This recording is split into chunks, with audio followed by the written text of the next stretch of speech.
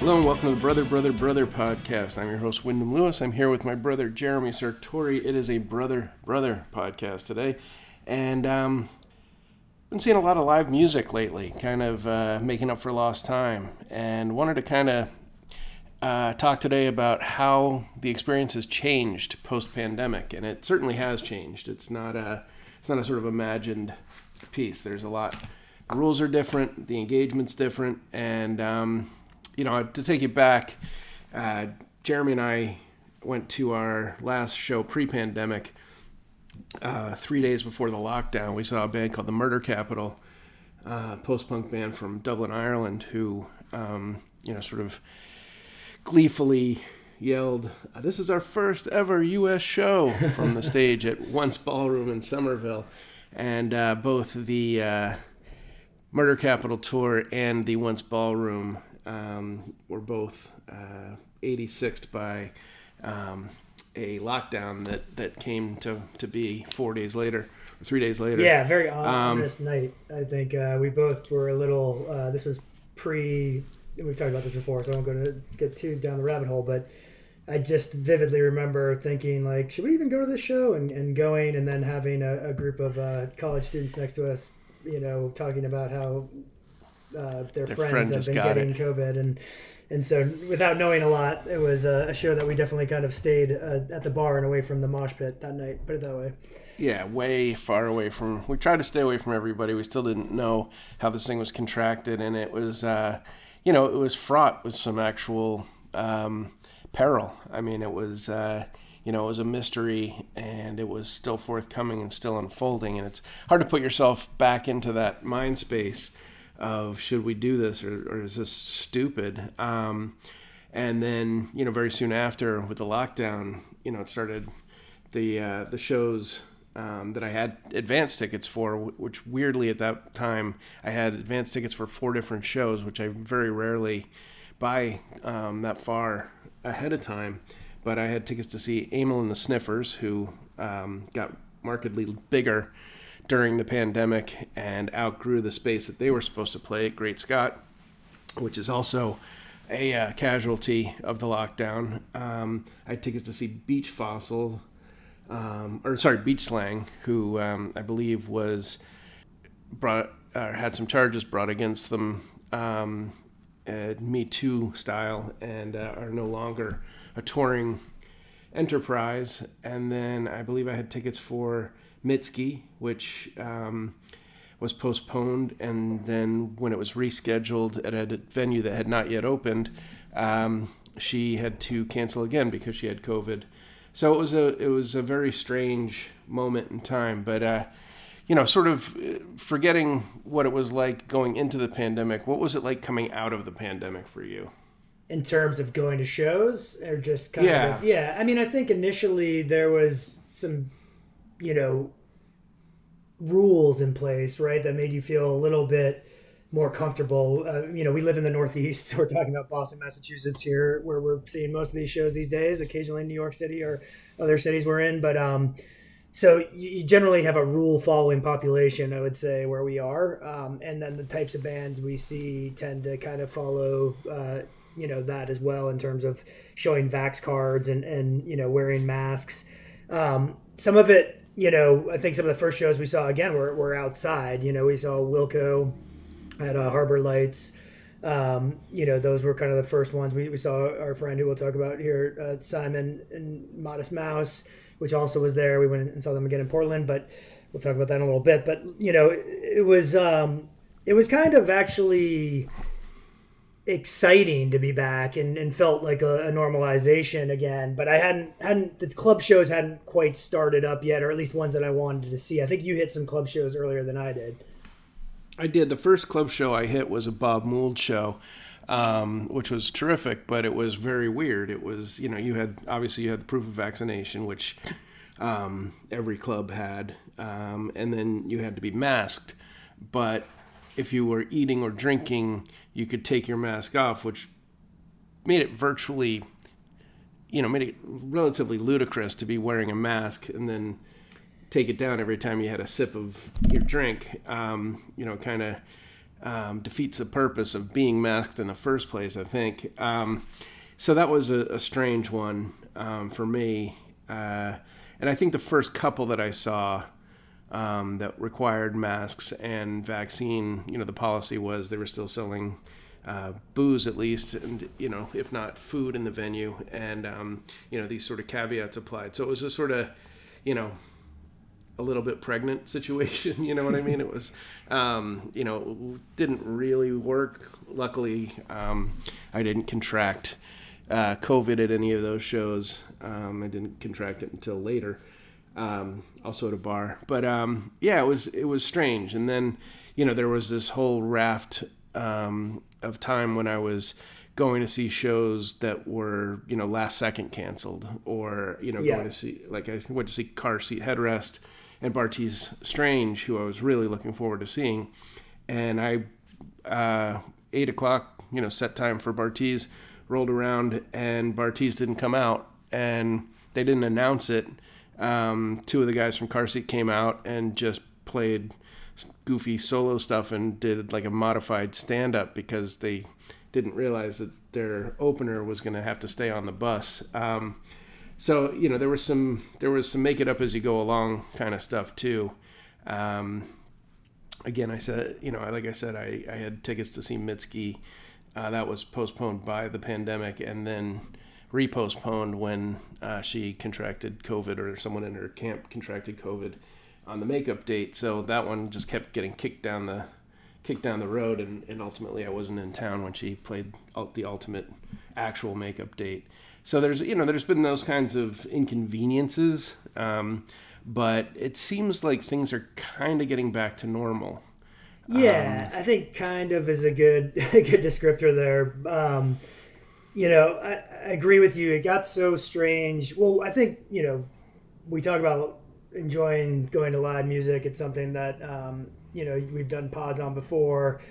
And I think that, there was an excitement to get back, and still is. And, we buy tickets all the time and sort of did this pre-pandemic where you end up buying a sort of cheaper club date for a smaller band, and then, forget that you have another engagement or you're out of town on work trip or something like that. So that happens. But now with the rescheduling and reshuffling, I've had times where I completely forgot, that I've seen anything. And, a few things that I've noticed kind of going back, and I'm curious, we can talk a little bit more about this in whatever order you want, but, attendance, the sort of landscape of nightclubs or rock clubs in the cities, and again, primarily Boston for us right now.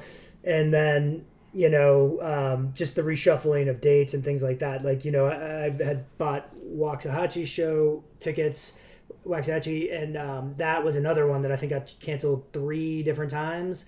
Ended up going, and by the time I went, it was in a new club here in Boston, Roadrunner, part of the Bowery group, and what I think initially was a sold out show was probably a quarter full.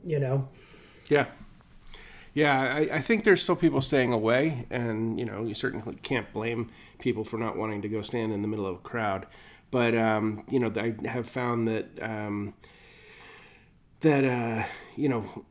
certain shows I've gone to, Hooray for the Riff Raff, for instance, at the Paradise, that first Ice Age show we saw a little over a year ago, or at the beginning of the year, was really underattended. It's anecdotal, but it seems to be be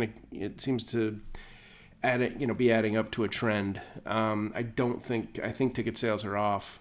I think, in our case here in Boston, there's been a sort of consolidation. I mean, the clubs that are run by national and regional bookers like Live Nation or Bowery or Crossroads Presents are still alive, but we lost 2 of our favorite places, Great Scott, which was independently owned and operated, and Once Ballroom, also independently owned and operated. That said, we gained at least three new clubs, and there's some more on the way. The Roadrunner, which was already scheduled, to be built pre-pandemic. It's a big, state-of-the-art, brand new facility. It holds about 3,500 people. MGM, which I have not been to yet, which is about a 5,000 capacity, a Live Nation club, and then the Crystal Ballroom at Somerville Theater, which I went to last week to see Titus Andronicus, which I really like as a venue. Also, very updated in terms of its sound quality and its and the facility, but that's independently owned. So there is some hope on the horizon in terms of independent clubs, but seems like largely it's getting consolidated under a few large companies. Yeah, and I think that is one thing that has kind of hurt that middle to smaller size band a little bit, where you have venues that are just larger, and then being in kind of a college town environment, there's competing nights. So I know the night you saw Hooray for the Riff Raff, Big Thief played that same night, and I think significantly cannibalized the potential audience. Yeah, I think Ice Age too. There was a Wet Leg show, the first ever Wet Leg show in Boston across town, or I think that was it. There was competing interest of some sort, and that I love Ice Age. They were our number one album last year, but they to their credit, they put on a show worthy of festival headliner, but for about 150, 200 people. Right.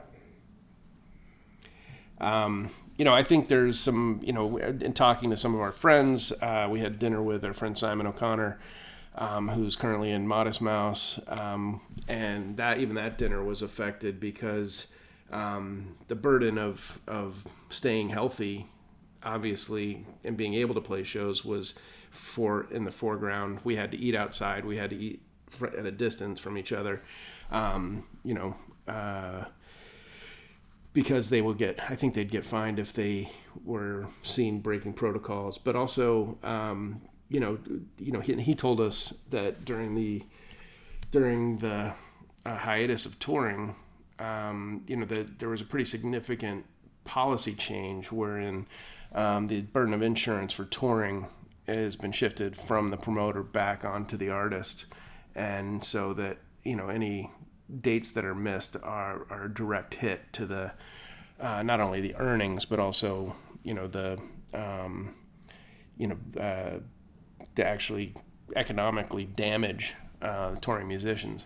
So that's a really that's a non-starter. There's been a bunch of tours that have sort of fairly publicly been canceled in the past several months, including Santigold announcing that she was going to tour because it was too expensive. Animal Collective coming out and saying that a European tour for them was economically unfeasible.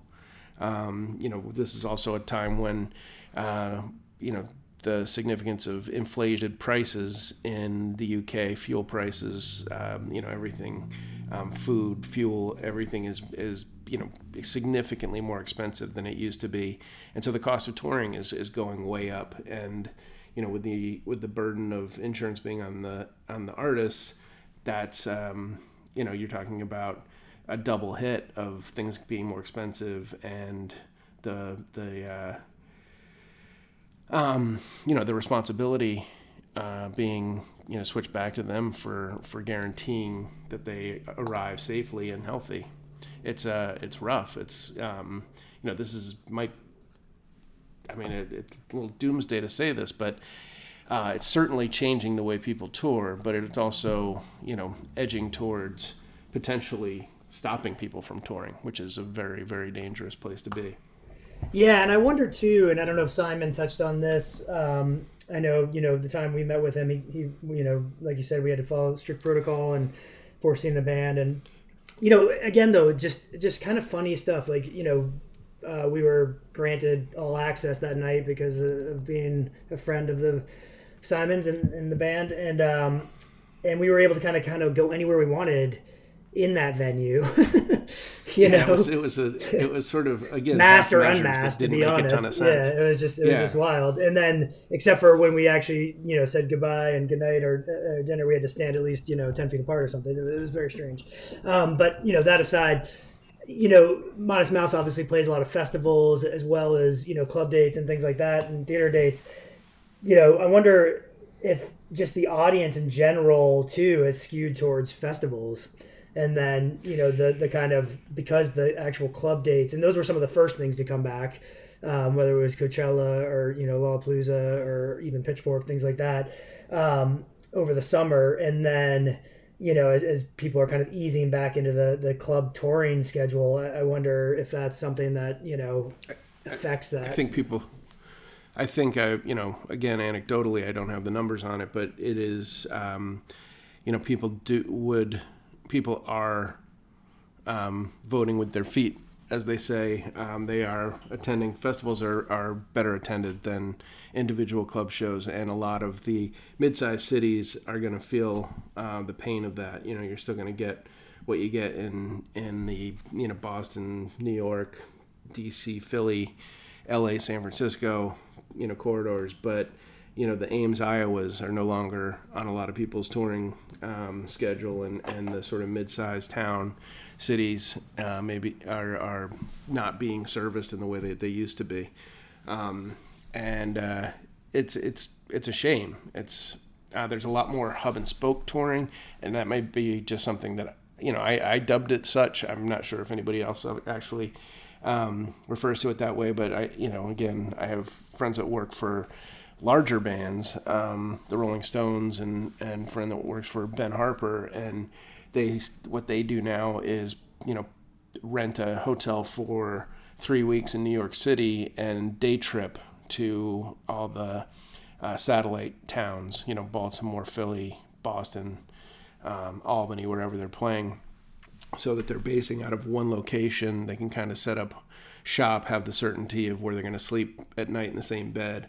And it's and they're the side effect of that is that there's it's slightly less injurious to the planet, which everybody is very happy about. But I think more than anything, it's a convenience element for artists to have a certain level of consistency in their life, and that's a good thing. But there's also this uptick in multiple nights in given cities, so that there's not as much travel. I see bands of some significance. I mean, a band like Harry Styles, for whom Ben Harper is currently opening 15 nights in the LA Forum, are doing these long stretches. He did, I think, 10 or 15 nights at Madison Square Garden, and is now doing 15 nights at the LA Forum.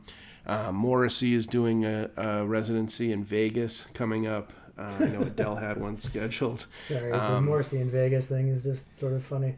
I know, and especially it makes me feel old. It's like Fat Elvis. Welcome, yeah. Honestly, he looks a lot like Fat Elvis. He does, so days, yeah. I don't know, as his veganism is sort of piling on the pounds. But anyway, it's an interesting wrinkle. It's an interesting new kind of thing. And a lot of these legacy bands that are, that we did grow up on are starting to be those people. Yeah. They're going with the Branson approach, and that used to be for the Ronnie Millsaps and the Osmond brothers, but now it's Morrissey and Lady Gaga. Well, I think one thing too, going back down to the sort of small DIY level, and this again is somewhat not based on economic fact, but it's something that I assume plays into this. I've been noticing, I saw the band Dead from Chicago the other night, DHD, great new album, definitely buzzworthy, certainly a band that probably would have played one of the independent clubs that we aforementioned, RIP, Great Scots, and been packed. I saw they're doing a 3-night in Chicago to end their tour at Empty Bottle, and that's all sold out. But they ended up playing a club called the Royale here, which is part of Bowery, I believe, right? And Bowery books it. Bowery books it. Gotcha. They don't own it. And so not a huge club by any means, but definitely medium size and ticket Yeah, it's about a prices. 900 person cap. But because I think you don't have that $10, $12 Great Scots kind of smaller club, and the price jumps up to the 18, 20 plus all the fees that get charged with the services.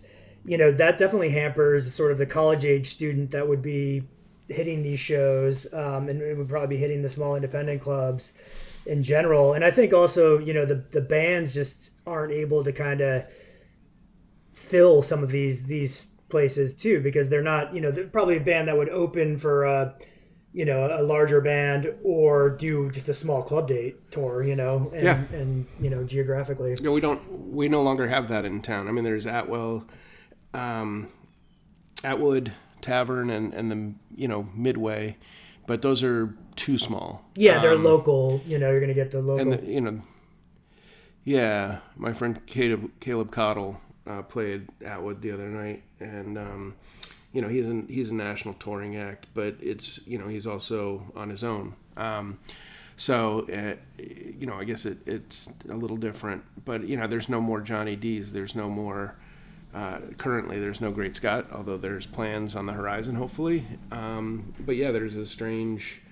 It must be strange for people who book concerts right now to sort of what they used to put into smaller. And I think there's a fairly cooperative spirit among people who book clubs too. That if they don't think they're going to sell out the Royale or the Paradise or certainly Roadrunner, that they would flip it to the fellow who booked Great Scott. And I think there's a collaborative spirit in that. It's not as competitive, given the difference in ticket demand. The other thing that's very strange, and then this again, this is something that's emerged post pandemic, and I don't know that it's coincidental, but it certainly has followed the timeline, and that is the VIP set that almost every band is playing, and the sort of platinum level tiered ticketing that I see in almost every touring act these days. I know the biggest concert I've seen in many years was Paul McCartney at Fenway, and I know that I believe the VIP packages were somewhere between $3,500 and $6,000. And that got you in early to see a solo acoustic 10-song set by Paul McCartney. And I don't even think there's a photo op, given the fact that everybody's socially distancing. So I think you get to either think there's a Q&A and a short set. I know, I hate to rely so heavily on the Modest Mouse example, but that's I know that they have been doing this before every show. I have gone to see a lot of. Well, yeah, I mean, you've been doing a little research on clubs in general, and I know places like the Roadrunner actually sell a package that. Yeah. Every show. Yeah, and is it always? This is sort of nothing that I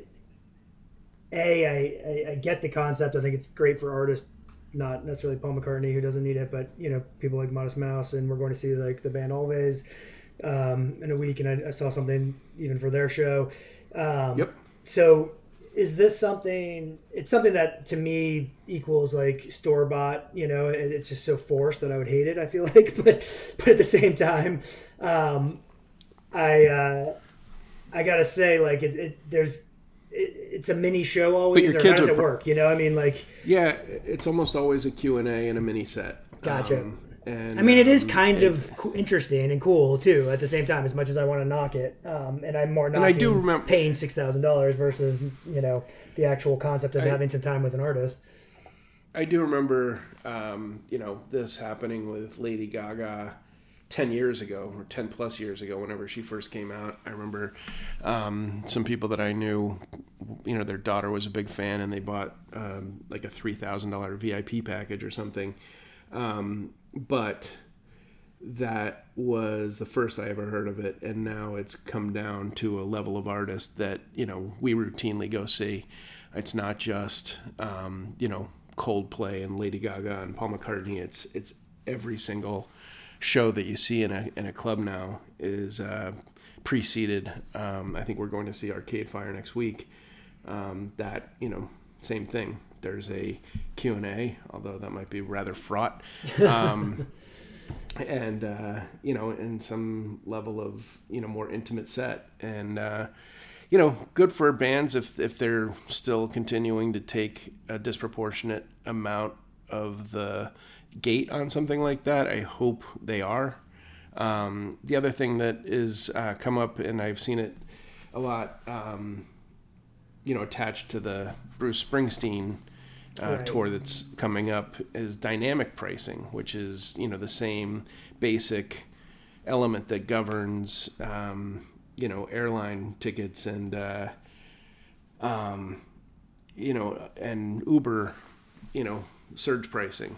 It's basically, if there's interest, the price goes up. And I think, that seems a little dangerous to me, especially, someone like Bruce Springsteen, who has such devoted fans. Are, I saw that there were ticket prices that were like $4,000. Well, and that caused quite a backlash. I'm not sure that anything was done about that, but it still was something that was pretty highly criticized, both by fans. But if you have jackasses, whatever, I'm going to be rude here, but assholes who are going to fucking do it, then why wouldn't you, Yeah. And that's the problem. Yeah, it is. And it's, I think rather, thank God this isn't an economics podcast, because we'd be very far out of our depth with Christian not being on it. But it's also, it is the continued shift of, wealth going to a very small percentage of people. I don't know a lot of people who can pay VIP pricing, unless it's their absolute, unless it's the event of the year, their birthday or whatever it is. I can't, but then there's people who probably won't see another show for the rest of their life without it. Right. And it's a drop in the bucket. So, I guess it's a way to connect with your wealthiest fans. But I mean, I don't know. I've seen too many shows. Yeah, too many shows in my life to start paying up for access. Well, yeah, no, it's interesting. I mean, I want to take a quick break and then talk about some of the positives in the club experience right now, too, because I think there has been some at least here in Boston, I think other places too. There's been some just renovations and sort of new thought put into spaces, which I want to discuss. Yeah. But I feel like we've been sort of negative on the experience. I will say, like, my hopeful side is thinking, look, we've had waves of COVID still come through, bands canceling. You and I, made our way over to Cambridge to go see Ezra Furman for the second time, and that was canceled. So hoping the third time's the charm. But I think too, there's a new, kind of resilience with, God, I don't know anybody who hasn't had COVID and at least had 4 shots at this point. So, I do find that in the shows I've been in, and I will give a shout out to the Dead crowd who, this place, Royale was probably a quarter full, and these kids had a blast. I was, again, as we've done a whole pod on being the oldest person in the club, I certainly was that night. And it was great to see people bouncing around and just loving every minute of it, and sweaty kind of frenzy. So, I think my hopeful side is that my fear would be that, we're getting kind of, the smaller places are getting squeezed out. It's not economically feasible for some of these bands. And that would be my kind of fear. And we're seeing definitely that on European tours. And, a few experiences we've had where, there's just not enough to go around because you only have sort of medium to large size venues now in the city because the smaller one's closed. And on a night where you have 2 great bands playing, one's going to draw the crowd, And, mind you, we are talking about a smaller city, but we do have a hell of a lot of college kids here. So, yeah. But let's take a quick break. We'll come back and be positive. Definitely. Listen to Bad Love by Dead.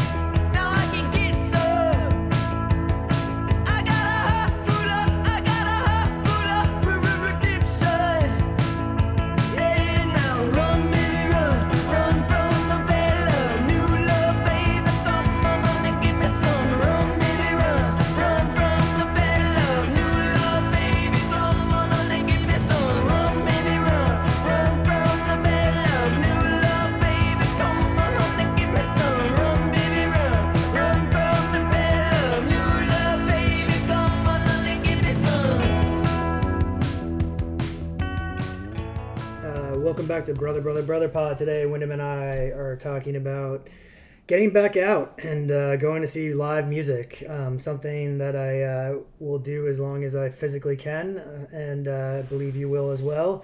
And, some of our recent experiences, none bad, but definitely different post-pandemic, and some of our, during the pandemic. But one cool thing that I've found, at least in a city here in Boston where we have a lot of older venues like Paradise, Middle East, things like that, but we've also had some new venues over the last 10 years and then recent as well, seem to be backed by the Bowery Group. And I know you're doing a little piece on live music here in the city, so not to give anything away to your article that hasn't come out, but I just wanted to get some insights. My fervent readers. Yeah, your fervent readers, but just some insight on some of the stuff. I've definitely noticed some of my favorite clubs now actually are newer, and there's some reasons behind that, but go ahead and shoot.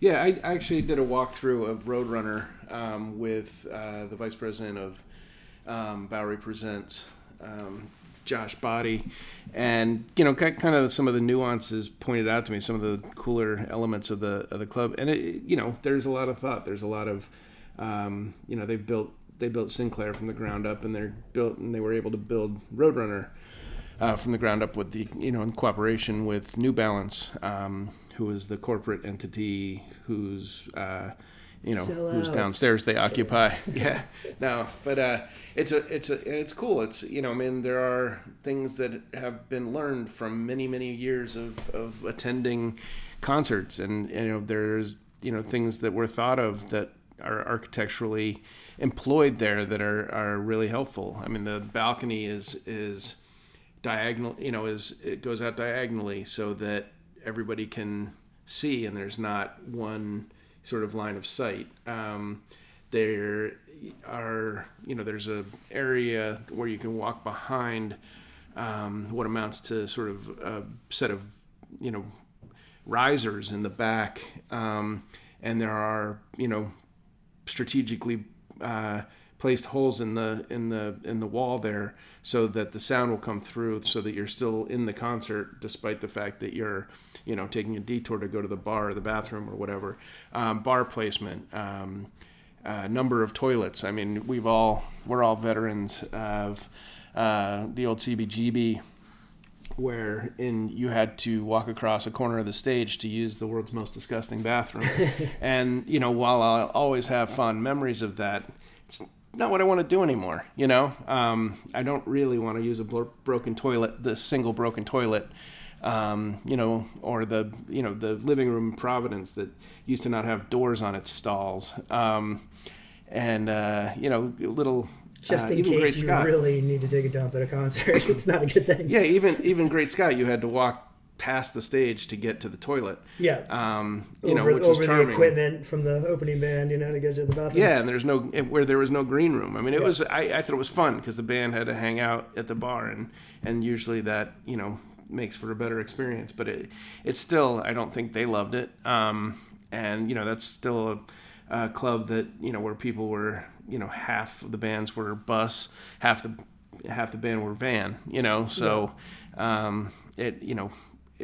Whatever. I can I just saw Built to Spill on their recent tour at the Paradise, which is a classic Boston.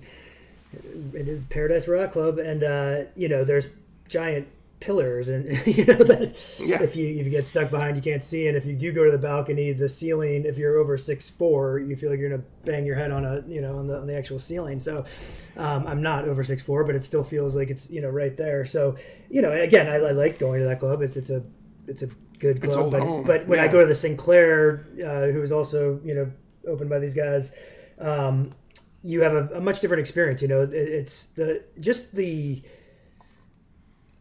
beverage, location, and I like to have drinks at a club. I never feel like I have to wait for a drink or can't get to the bar or have to walk through. Also, you don't love disrupting people when you're, people are enjoying a show and you have to kind of weave your way around a million people to get a drink or something, or to go to the bathroom. I think all of these places have really thought that out. And we were kind of joking, it's like the baseball stadium thing. You go to Nobody Seems to Go, but the Camden Yards in Baltimore or something, where they actually decided like, oh yeah, if we make these smaller and more comfortable and more accessible, but also like the sight line's great. I mean, Fenway Park is a classic. You should go there, but you can't see it's from half the though. places. Yeah, it's like, yeah. I mean, I bought a cheapy ticket, Marathon Monday last second, and my, I mean, it's famous for this, but my seat didn't face in the right direction. You know what I mean? If you're sitting in right field and you're facing the bleachers. Yeah. It's a very, these are the things that are corrected in these new, build outs. They're smart. They're building enough facilities. They're building enough bars. They're building enough bathrooms. They're, and not to keep going back to the bathroom, but it's, it's something. I mean, if you're at a packed show at a tiny club and there's one toilet, it sucks. Gets nasty. And I mean, these guys also did Brooklyn Steel and other clubs, and so I mean, I think I've had a lot of experiences at their venues, and they keep getting better. And I think that's what's kind of cool is the ability to kind of be like, oh yeah, if we do this, this, and this, and then also the size venue is much needed in a lot of cities. So I don't think they'll be in every city right now. I believe they kind of stretched down the East Coast to the Carolinas, but like one of the things that I always hated was when a band like, let's just say LCD Sound System, one of our favorites who, we've seen many times, reaches a certain point where they're not going to play Sinclair or Paradise and they're not going to play Baby's All Right in New York. But, you end up having to see them. And in Boston, you used to have to see them at the BU Arena, right? Which was just a horrible experience. Which is built for hockey. Yeah, and basketball or something. So it's not a great experience. And now you have a venue where you feel it is a club, where these places sort of, I think some of the stuff we were talking about earlier where it gets a little weird is when you end up having these smaller acts that can't quite fill them. But for the most part, I think everything has been thought out to the point where it's like you have that club experience that you really want, but you get to see the bands that aren't, and you don't have to suffer through a stadium, which I just won't do anymore. Yeah, that was the analogy that we came up with. They had those multi-purpose stadiums in the 70s where it was football, baseball, and concerts, and all three experiences were worse because they had to share the facility and accommodate the other sports and events. Oakland, these places are built for music. Yeah. These places are built for music, and that's what they're for. I mean, Fenway, as much as I enjoyed seeing Paul McCartney at Fenway, is a terrible music venue. Right. It's it's a nice, trusty old ballpark, but it is not built for musicians, and it's not built for sound, and it is awkward. It's the way it's divvied up is very awkward. I went to a Celtics game the other night at TD Garden. I have been to maybe one or two concerts there. I've actually been to a fair number of concerts there now that I think about it. But it's just not built for concerts. It's better than Fenway, but it's it's built for sports. And Agganis over at BU is the same way. So like I said, I think we're both really happy that they're building new, specifically built for music venues like Roadrunner and Sinclair. 100%. One other thing just to touch on, just having a teenage daughter and close to teenage daughter is, I know when you talked to Simon, who also has been touring at times with MGMT, the TikTok effect, right? It's you're getting a lot of younger kids who are really jamming out to tunes based on TikTok. I am consistently, I'm a music dork, obviously, and my ideal experience would be to turn my kids on to really cool music, and have them love cool music as you did for me or something like that. But in reality, they're just finding cool music on TikTok, and a lot of it is, these videos that they watch and they'll throw on playlists, and I'm like, oh, you like Death Cab for Cutie, or you like, but it's really single driven and song driven off of these things. So, it's almost disassociated from the artist. 100%. Yeah. And it's these little videos and these things. And so that's another thing that, and I don't know how far down the age line or far up the age line that goes, but, you're getting obscure songs from bands that Wunderbar, the Boston band, is a great example. They had a song on their first or second album that became a huge TikTok sensation, and they ended up popping it on their new album just because it was so big. And that's a song that, like, in a band that I just was like, how the hell did you guys hear this? But that's how. And so it's interesting to see if that kind of, I don't think you're getting necessarily people showing up for one song to see a show. I think they're sort of, the attention span moves on pretty quickly. No, I don't think it translates to ticket sales. I think it translates to streams, but I don't think it necessarily... Definitely streams. You can see it, yeah. And it's, it is an allegiance to a certain song rather than to an artist. But, some kids will, some people will go down the rabbit hole. And when I say kids, I specifically mean the woman who came up to me at the Nilla Frianya show at the Sinclair in Cambridge and asked me why as a older white man was I at the show. I think there will be, but I do think, it's a gateway to discovery, certainly. And you did not find her on TikTok, amazingly. You actually listened to the album and have been a fan for a long time. Yeah. But yeah, that aside, I don't have the interaction with TikTok that you do, and so I'm kind of curious about that phenomenon. But it has made it has elevated some pretty obscure stuff to sort of monumental status. I mean, case in point, I mean, this isn't obviously TikTok related necessarily, but I mean, Running Up That Hill became a number one song this year. Yeah, I mean, and definitely. And it is in a way because it comes off of a popular show, but then it becomes popped into every video, you know what I mean? So they'll just...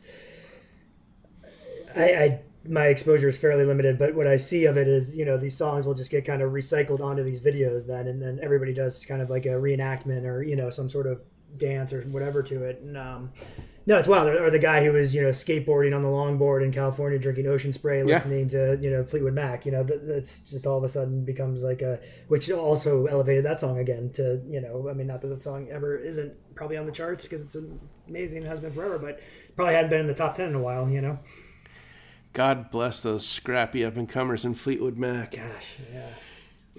Lucky bastards. But no, I mean, I think in general, we will probably check in again on live music as we're going to be seeing more shows. And, my hope is that, it kind of starts to even out a little bit and people get back out there. And it could be just some of the shows that we've seen, a little more obscure bands. And we're rooting for Great Scots to come back in some of the smaller clubs as well. But in general, I would say it is nice to be back. And like I said, I had just so much fun at that Dead show, just how much I forgot how enthusiastic you can be for a band when you're, 23 and drunk on PBR. And, there's nothing like hearing the fucking bass nail you in the chest at a loud show. And, it was great. And, I'm excited to go. We're going next week to some shows and I'm stoked. Yeah. And we'll tweet out your article when it comes out, your masterful article. On thank you. Let's take another quick break, and then we'll come back and end this how we end all of them. Sounds good. You want to hear? Let's do. Geez, now I can't think. Let's do "Running Up That Hill," the number one hit of the summer.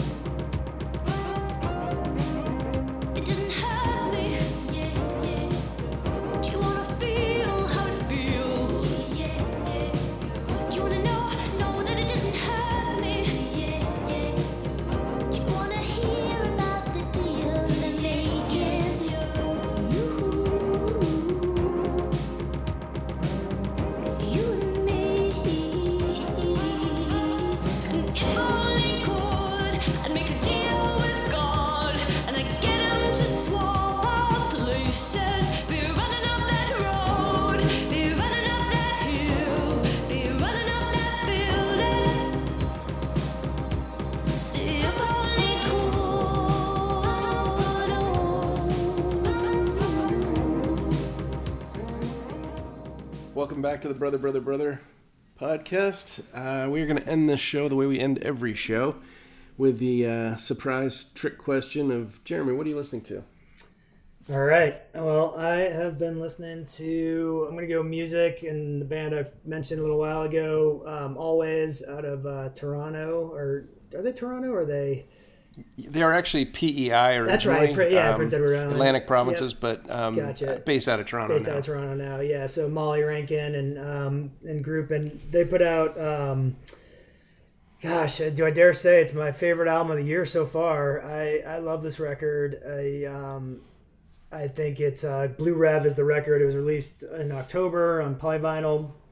It's just kind of a perfect pop album for me. And the thing I really like about this band, I really enjoyed the last two, Antisocialites, and the debut album, self-titled, as well. But one thing I think this band does just extremely well is they take the confines of a traditional sort of early mid-60s pop song and bring in a bliss of, kind of pedals and shoegaze and whimsy to it that just really opens up while staying in that 3-minute kind of gem that I am so attracted to anyways. So they sort of put all the touches on of other kind of, I guess, outside the lines music, like Jesus and Mary Chain, or My Bloody Valentine, or mixed with sort of a straightforward kind of pop song and great lyrics. I love this record.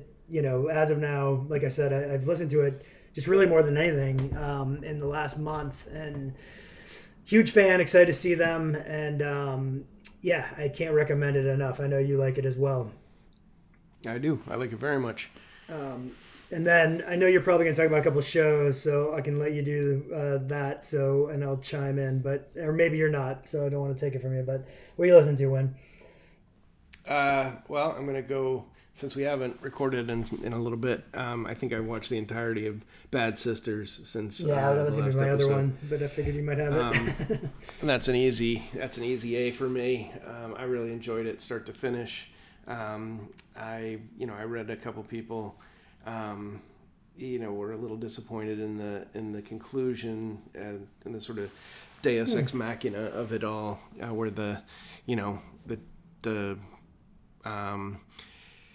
then when the actual crime gets solved. To me, it was never a show about who did it, because I didn't care. It was about spending time with the family and the magical Sharon Horgan, who I think is as good a television writer as we've had in a long time. So I love that show. I'm looking forward to some other things. I have, it's screener season, so I'm looking forward to getting my movies, and looking forward to seeing Banshees of Inisherin and After Sun, but I haven't seen them yet. And I am currently reading a book, and it's called Free Love, and I will report back when I've finished it and can wholly recommend it. But in the meantime, November 8th, The Lemon by S.E. Boyd comes out, and S.E. Boyd is a fictional, or a nom de plume, for a trio of writers, among them our friend Joe Cohane, who have written a incredibly sharp, nasty social critique on fame and the press, which, that sounds very lofty, but it's a very funny book that focuses on the death of a Anthony Bourdain type, and the scurrying to capitalize on said person's death posthumously by agents, writers, good Lord, people who found him, restaurateurs, blah blah blah, his entire coterie of hangers-on, and people who are close enough to invent their own hanger-ondom. So not a very clear, concise synopsis, but it is a very funny book, and it comes out next week. I read it about a year ago, and was thrilled. And I just knew when I read it in its early stages, I think it was probably a few drafts ago, but it was, I just knew it's a hit. It's an absolute hit, and it's being produced for television in the near future as well. So I'm really looking forward to other people reading that so I can discuss it with them. And in the meantime, I'm hosting a discussion and a reading and book signing for them on November 13th at the Plough and Stars in Cambridge at 4 p.m. So nice. That's that. Awesome. How about you, Jared? Want to put a song on the playlist? Yeah, I do, actually. I'm going to go with, I don't think we have any Nirvana on there, and I'm going to go On a Plane. I recently was, that's great. I know it's an album that we probably have played to death and, not something I pop on, but I recently got the urge to hear that song, and it's such a great pop song and just a ripping tune, so we're going to go On a Plane. Dare I ask if you saw it on TikTok? I didn't actually this time. It's a good question though. You probably will soon. No, it'll be more obscure. It'll be like it'll be like something off Bleach or something that becomes. I'm pretty sure the song isn't on the list, although it has several of its cousins by the same artist. But I'm going to go with King Kunta by Kendrick Lamar. Oh yeah, nice, good one, cool. All right. Sweet. All right. I will see you at the club. Talk soon. And yes, you will. At your book event. So sounds good. I'll be the old guy in the back. I'll talk to you later. Later. I'm Wyndham Lewis. On behalf of my brothers Jeremy Sartori and Christian Lewis, thank you very much for listening to the Brother podcast. Many thanks also to our heroic producer Damian Kendall, and to Simon Doom for our epic intro music. Learn more about the pod at brotherpod.com. Follow us on Twitter and Facebook, and it's extremely helpful if you rate and review us on iTunes. Thanks again for listening.